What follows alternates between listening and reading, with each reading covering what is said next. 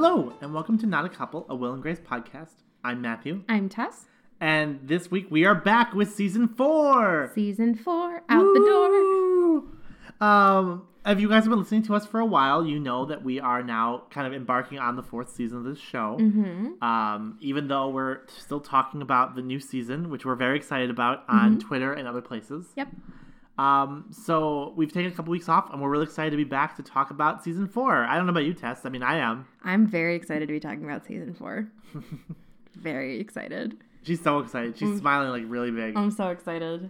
If we sound a little different this week, listeners, it's because we have a shiny new microphone. It's literally so shiny. Tess, do the Vanna White with the microphone. Oh, look at it. It's beautiful. You can't see it, but I she's wish doing... you could see me doing my Vanna White for you. She's doing such great Vanna White. Yes. And the best part about this is that it's not going to sound like I'm interrupting Tess as often as I really am. Hopefully. Probably. Probably not. Probably not. There's probably be too much, and I won't be able to get it all out. Yeah, probably. So for like verisimilitude's sake.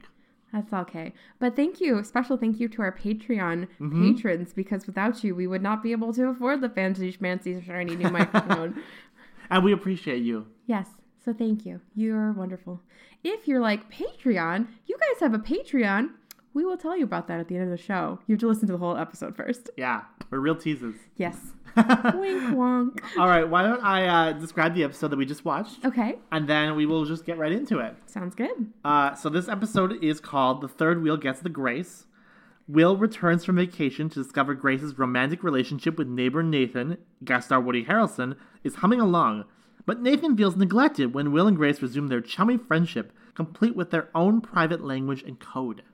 That's a long description. I love how it makes it sound like Will and Grace have literally their own language. Uh-huh. But they just do the thing that we do a lot, which is that we don't even have to finish each other's sentences. Yeah.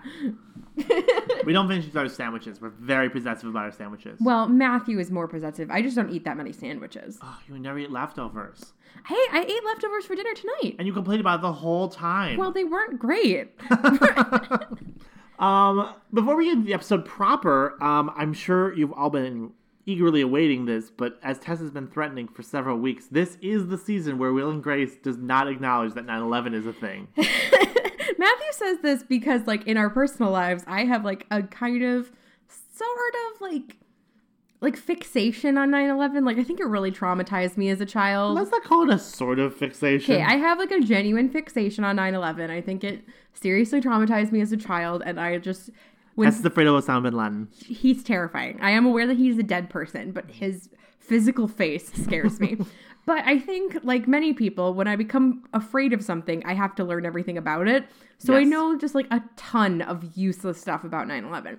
And among the things that I know about 9/11 is that of the 15 shows that were currently on the air when the September 11th attacks in 2001 happened, 8 of them did not address 9/11. The infamous 8. And there's actually a pretty famous quote from David Cohen on why they chose not to address it. Tell me more. So yeah, David Cohen, who's one of the creators of Will and Grace, specifically stated in a New York Times article that broaching the terrorist attacks in a sitcom would only trivialize them. Which, on the one hand makes sense. On the other hand, kind of glossed over this terrifying national moment that literally everyone had. Mm-hmm. And while I'm sure there was definitely something to be said for just getting back to normal life and laughing at silly things like Will and Grace, it does feel really weird watching this 15 years later to know that this thing had happened and everyone was just but the Barney's sale. Right. It's a little bit of a jarring, and I guess from a long-term perspective, they probably in a certain sense made the right decision, because if you caught this episode on a rerun or something, you would never think, oh, that's the episode after 9/11. Right. But that's the thing is, unfortunately, it does kind of exist in the zeitgeist as that's the episode after 9/11. Everyone knows about, the Friends plot lines that had to get changed last minute because of the terrorist attacks. There was originally a whole shtick about airport security and bombs. I mean, Will and Grace literally did an airport security episode. The chronologically last episode we just saw features Grace being oh, I love to just, deliberately, hide trigger spoons in my bra. Right. Deliberately trigger,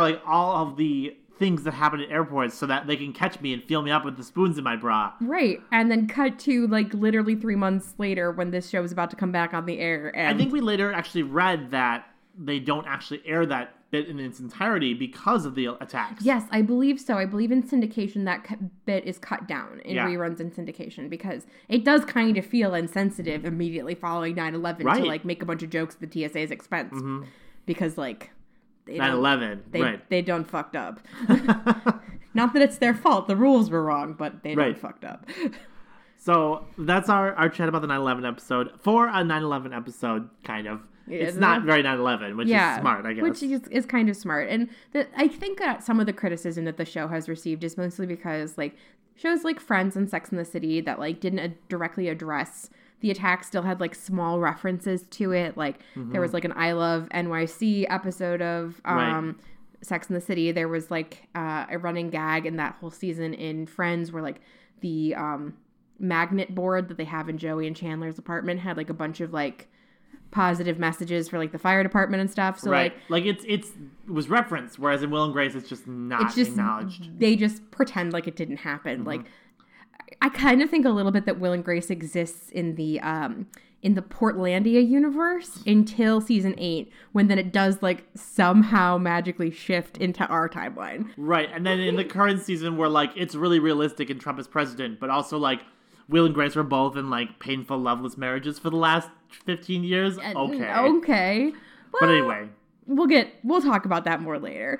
So the actual episode itself, I thought was really great. Oh my god, this episode... Aside from all that. Yeah, this episode's actually a super solid episode of a sitcom. Like, it's really great. It kind of gets to, like, the quintessential Will and Grace. It's just, it's a really enjoyable episode. It's very funny. Their relationship is, it's like butter melting on toast. It's perfection. Like, it's a really good episode. And it starts off really great in a way that I personally really relate to, because this is the thing that Matthew and I do to each other sometimes. Okay. Which is, Will climbs into bed with Grace when he gets home from his trip to Paris. As one does. And they just have this whole long conversation, and then halfway through the conversation, it is revealed that Nathan has been there the whole time. It's actually a little bit like the pilot where, like, you see Will and Grace being very intimate together, and you're like, they're gay and girl. It's the natural evolution, like, now gay and girl have a boyfriend. Yes. Well, sometimes the gay and the girl have to get a boyfriend.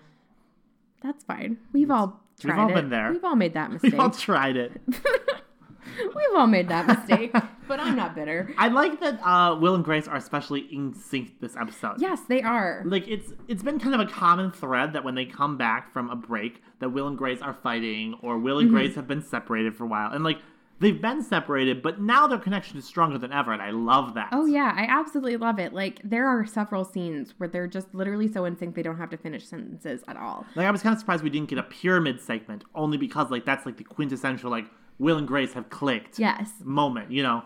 But, like, it was almost like they were so in sync we didn't even need them to. Like, their entire conversation was them having them playing pyramid. Like, well, and Will and Grace is, like, Will's first week back is all, like, oh, Grace can't do this with Nathan because she promised to do this with Will. Right. And they gotta do this. And they gotta go to the Barney's sale. And, like, it's so well matched. It's really great, too, because I really identified with that that they keep making whenever Grace realizes that she has to bail on plans with Nathan, because we have made that before. Yeah. Like, we've made that within the last 2 weeks, at least once or twice. Oh, we've made that within the last week, honey. Fair. Not that we don't love your boyfriend, but... He's so cute. We like him. He is acceptable. He likes dogs, so He's not Woody Harrelson. He's not Woody Harrelson. Thank fucking God. Yeah. If you were dating some sort of, like, crunchy granola vegetarian with no hair and no job, I would be so judgmental. I wouldn't be dating that person. I know. Person appeals to me in no way. Nothing about the crunchy granola appeals to either of us, yet somehow I keep dating them. So what we get then is, because Will and Grace aren't fighting, which is normally a source of comedy for the show, we get Nathan fighting with both of them. Because Nathan likes both of them now, but now like can't deal with the overlap. Yes, it's like he and Will are getting along, but he doesn't like that. He sort of feels like Will has like completely monopolized Grace's time. Right. Which on the one hand, I think is totally legit. He's been gone for 3 weeks. They need to catch up. Hello. But on the other hand, like maybe they're taking it to like a slightly inconsiderate like level. Right. Maybe. I don't know. Like there were like 3 things that Grace was like, ooh, I can't do this with you because I'm doing this with Will. And like one of them was yoga. So I'm sorry. That doesn't count. At least one of those things she needed to cancel with Will. and go do something with Nathan. Like, that's how boyfriends work. Right. Admittedly, though, I did really think it was very funny that, like, he wakes up and thinks that Grace is in the apartment, and it's Jack stealing things out of the fridge, as Jack does. Right. And Jack is also kind of bitter about the fact that Will is back, because then it means that Will and Grace are just Will and Gracing, and there's no time for Jack, and he doesn't like it. Grace and Jack really always do bond when Will is gone. Yeah, they do. It's sort of like they're like, well, you're my replacement gay, and you're my replacement Will, so they just kind of like, they're sort of like when like your parents leave you with a babysitter and you don't normally get along with your sibling, but like as soon as the babysitter's there, you team up. Yep. That's kind of Grace and Jack. It's fascinating because we get a good sense of the jealousy of the other character that I think is so commonly used, but not necessarily to this extent. Like, I feel like every time we have a romantic relationship on this show, there's always a little bit of that. But I don't think we've ever seen it quite so fully fleshed out. Yeah, it was actually really, really nice to see, because having like lived in that real life experience before, where like your romantic person is a little bit jealous of your best friend, it was kind of nice to see that like reflected on television, so you don't feel, you know, kind of like a crazy person. Like it's real. This happens, even on sitcoms. I like it. Yeah. But the jealousy comes into play eventually, where Nathan's like, I need to be the person with you at Barney's, and then like all the characters end up at Barney's, and like Nathan can't handle being with Grace, because like it's kind of like a running thing that like Will and Grace do this every single year, right? And apparently, part of the reason that they do it together is because Grace goes batshit insane at the Barney sale. And so, like, we see this scene where basically Woody Harrelson's character is having, like, PTSD, like, meltdowns because he just cannot handle it. He just is, like, overwhelmed and overstimulated. They haven't taken a break. Grace pulls a banana out of her pants at one point and tells him to eat it. And, like, it's like, we're like sharks. We only shop and poop and shop and poop. Because that's all sharks do is eat. No, I got it. Thank you. Poop. Thank you. But anyways, Nathan can't hack it. This is not his scenario. This is not meant for him. This is Will and Grace's thing that they do together, and he should not have intruded upon that. And so he has learned his lesson. And it's a good lesson, because there are some things you do with your best friend and some things you do with your romantic partner. Yes. And like you and I, as our listeners know that we don't think those people should be the same people. Yes. Like that's just not realistic. Right. I mean, like, good for you if you really feel that way. But, like, I feel like also you don't. But I feel like also you've probably neglected at least one of those two people who could be the other person. You know what I mean? I'm just saying, like, if your best friend is also your partner, who the fuck are you going to bitch about your partner to? Right. And who are you going to bitch about your best friend to? And it's really healthy to bitch about it to the other person, because the other person can be like, oh my God, stop being a moron. Or, that's totally valid. You should talk to them about that. Absolutely. Like... If you don't have that other person to bounce it off of, who are you going to talk to? Your therapist? Your mother? Ugh. Gross. Don't do that. Stop. We're really doing the NSYNC thing right now. We're trying it. We're making it work. We didn't even try that time. That was good. But yeah, no, I absolutely agree that there are certain things that are really reserved for like your best friend and you. Those are things you do together that you should not bring your partner along to. I agree. And in typical sitcom fashion, when people attempt to incorporate their romantic partner into these things, it's a disaster. But I do appreciate that it's like not a disaster because he feels left out. It's that he realizes this is just not his thing. Because he's like, crunchy granola vegetarian he's guy. He's going to the sports bar after this. Like, no, it's not going to work. This was too femme for him. And, like, while this was maybe, like, an incredibly gendered and stereotypical situation, like, it really did, like, illuminate some of that. Right. Some of that reality for me. Like, the genderedness is not great, but, like, it's still the right point, which is that, like, your best friend and your partner probably don't have the same likes and dislikes. Otherwise, they would be the same person. Right. Ideally. I mean, obviously, with a different orientation, like, that's not going to work, but, like, I don't know. I think the average person likes things in their best friend that they don't like in their romantic partner. Yes, absolutely. And if they're too similar, you should probably talk to your shrink about that. For sure. Just saying. But yeah, I mean, like, and this is something that we've even experienced in our own personal lives where we've tried to bring someone along in, like, a thing that we think is fun. Like, we actually did go shopping pretty recently with my most recent ex, and it was not cool. It wasn't fun for anybody. Now, to be fair, it would not have been more fun if you'd gone by yourself with your ex. No, it wouldn't have been. It definitely was only fun because you were there. Yes. So that was his bad. Yes. But I mean, like, the theory is that, like, yes, shopping is a fun thing I do with my best friend. Like, it's not a thing I do with my boyfriend, because my boyfriend has so many shopping-related stuffs. Yeah. Gonna wash that man right out of my hair.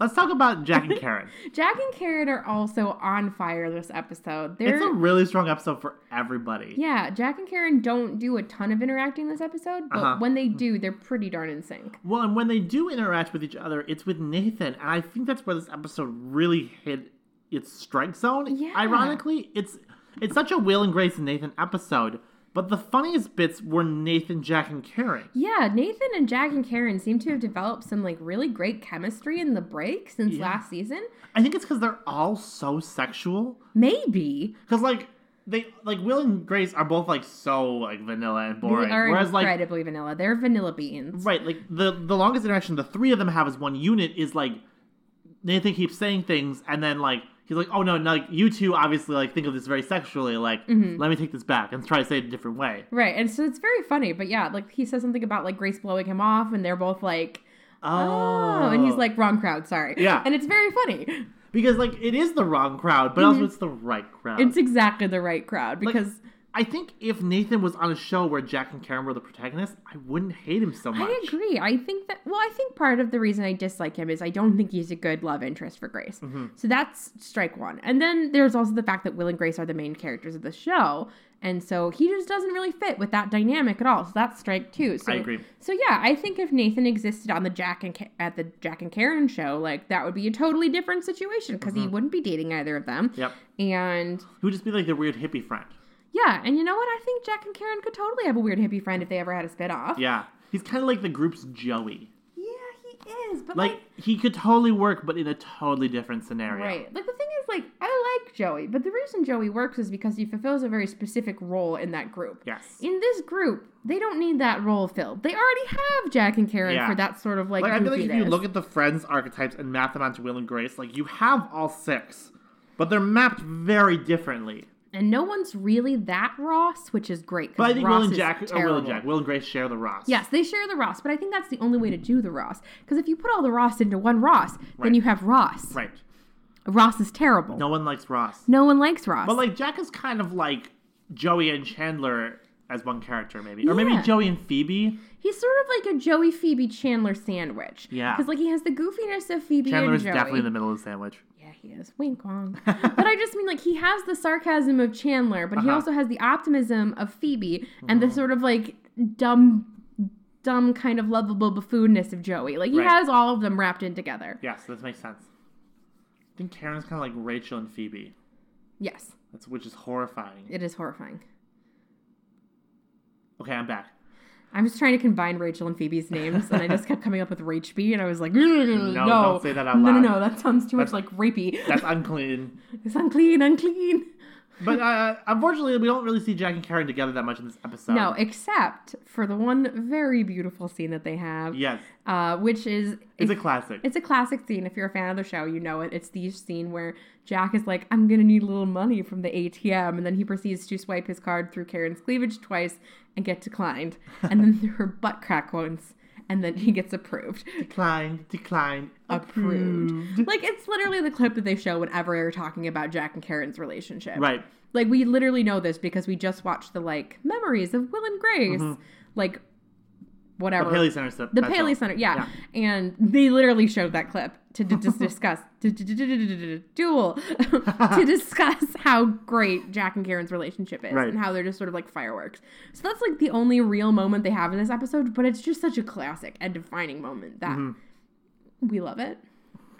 We love it, we love it, we love it, and where it goes we'll follow, we'll follow, and I love it. I can do the whole song. Is it weird that was my confirmation song when I became like an official adult Catholic? Sorry, do you not think that Jesus was sexy when you were getting confirmed? I mean, Malibu Jesus was there, so like he was pretty hot, but... I think that's very interesting that this season is really doubling down on a plotline from last year, which I didn't think it would necessarily. Yeah. And it's Jack and Elliot. Yeah, Elliot's back. So that is Jack's biological son that he found out he had last season's finale. And I don't really know, from being the newcomer and not knowing how things go, I don't really know how involved he's going to be going forward. But I kind of at least love the idea, like, even for a season, that this character is just thrown in the mix. Like, it's different than throwing Rosario in the mix. Like, Rosario really only interacts with one character. Like, Right. I feel like this kid, it really has the potential to interact with all 4 characters on the show. Yeah, we have some really, like, beautiful moments where, like, Jack bitches to Will about how he didn't do anything to acknowledge that Jack found out he had a son. Right. And Will's like, I sent him all this French candy and comics and a t-shirt.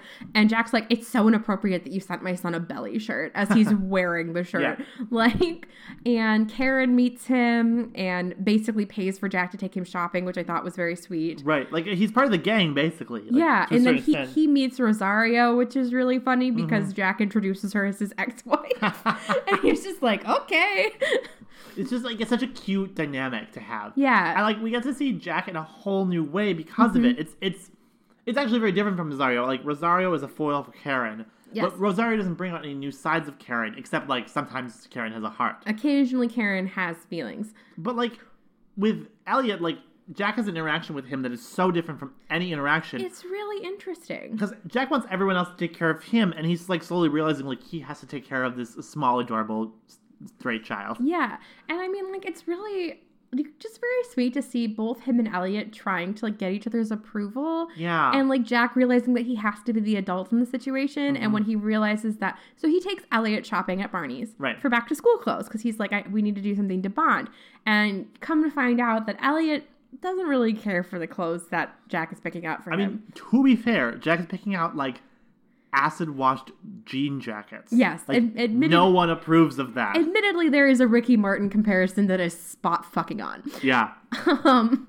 And just as a reminder to everyone, this was before Ricky Martin had come out. But, like, was it, though? Exactly. Was it? Exactly.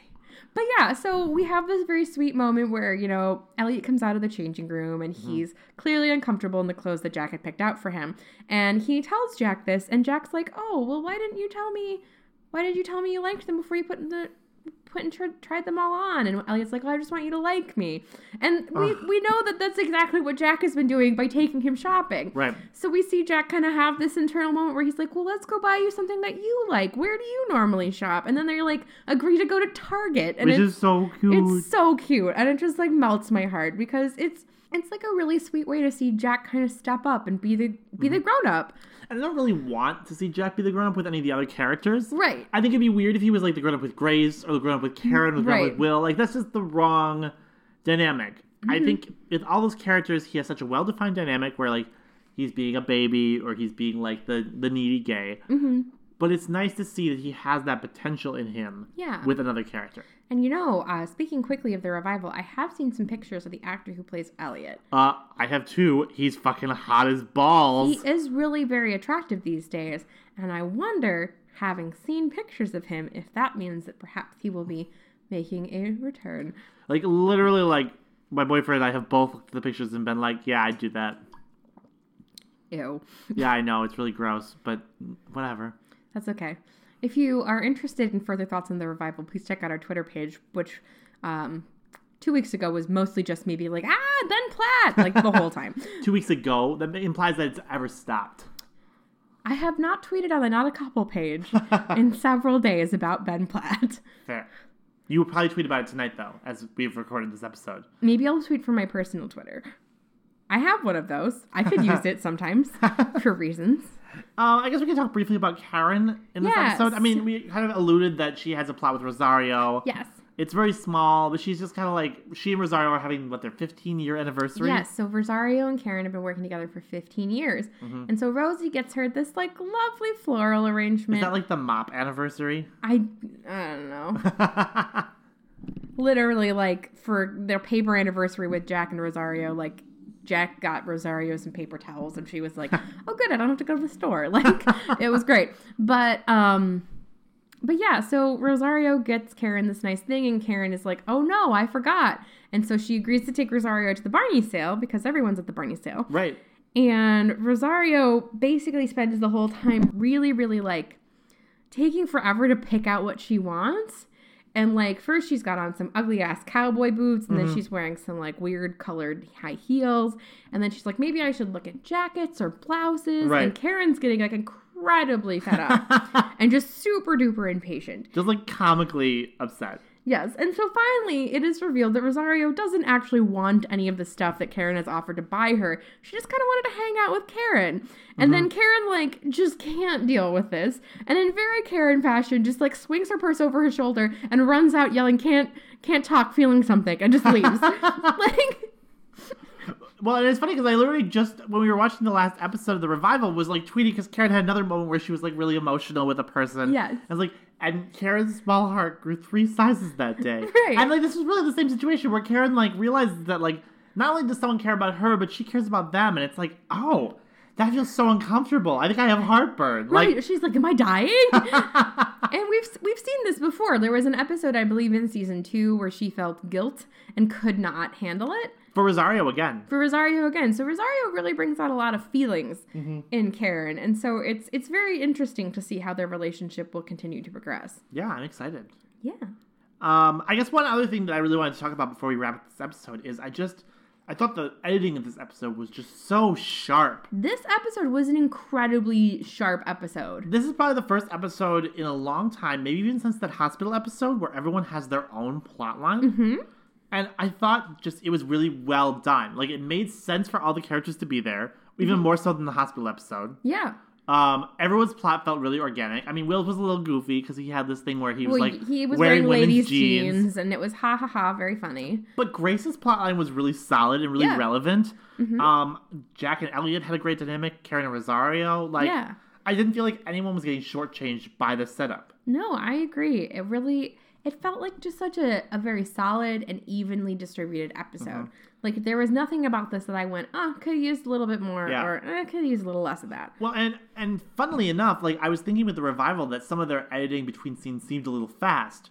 And so for this to be our first episode back was kind of funny because I'm like, okay, like, clearly this was the case in the past too. Like, this is easily faster than the average episode we've seen of The Revival so far out of the 3.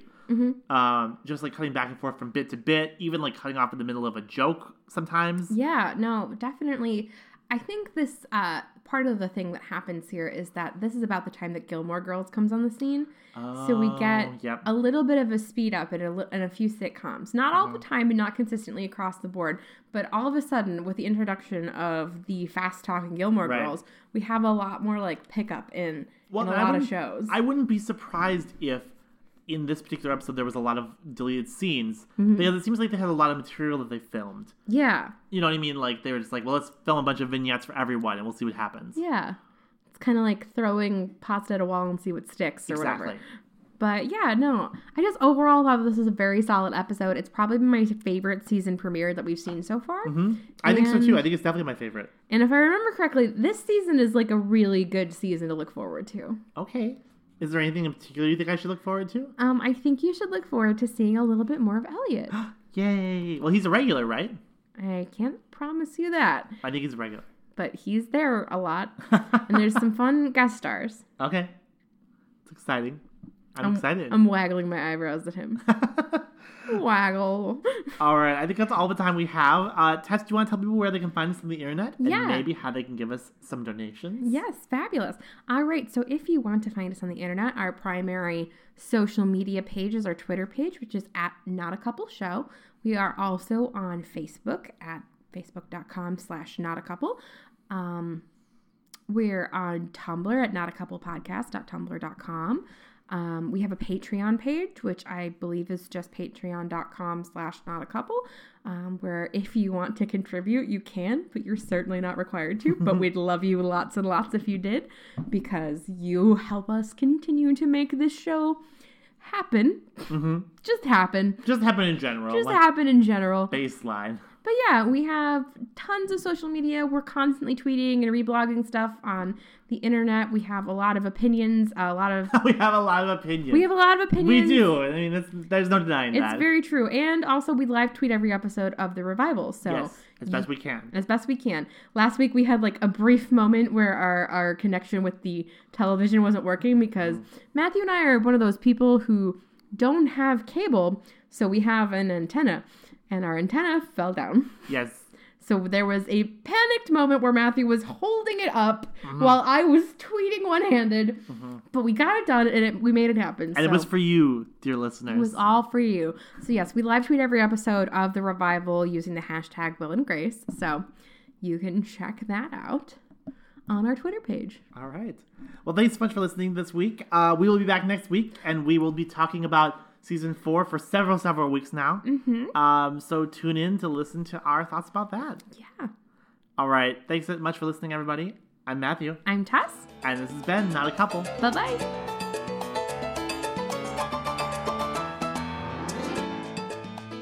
This week's episode of Not a Couple was recorded in front of a live studio audience of one cat. No. Hello, Eliza. Welcome to Season 4. This episode of Not a Couple was sponsored by the Bank of Karen, where you can always get your credit card transactions Denied. Approved.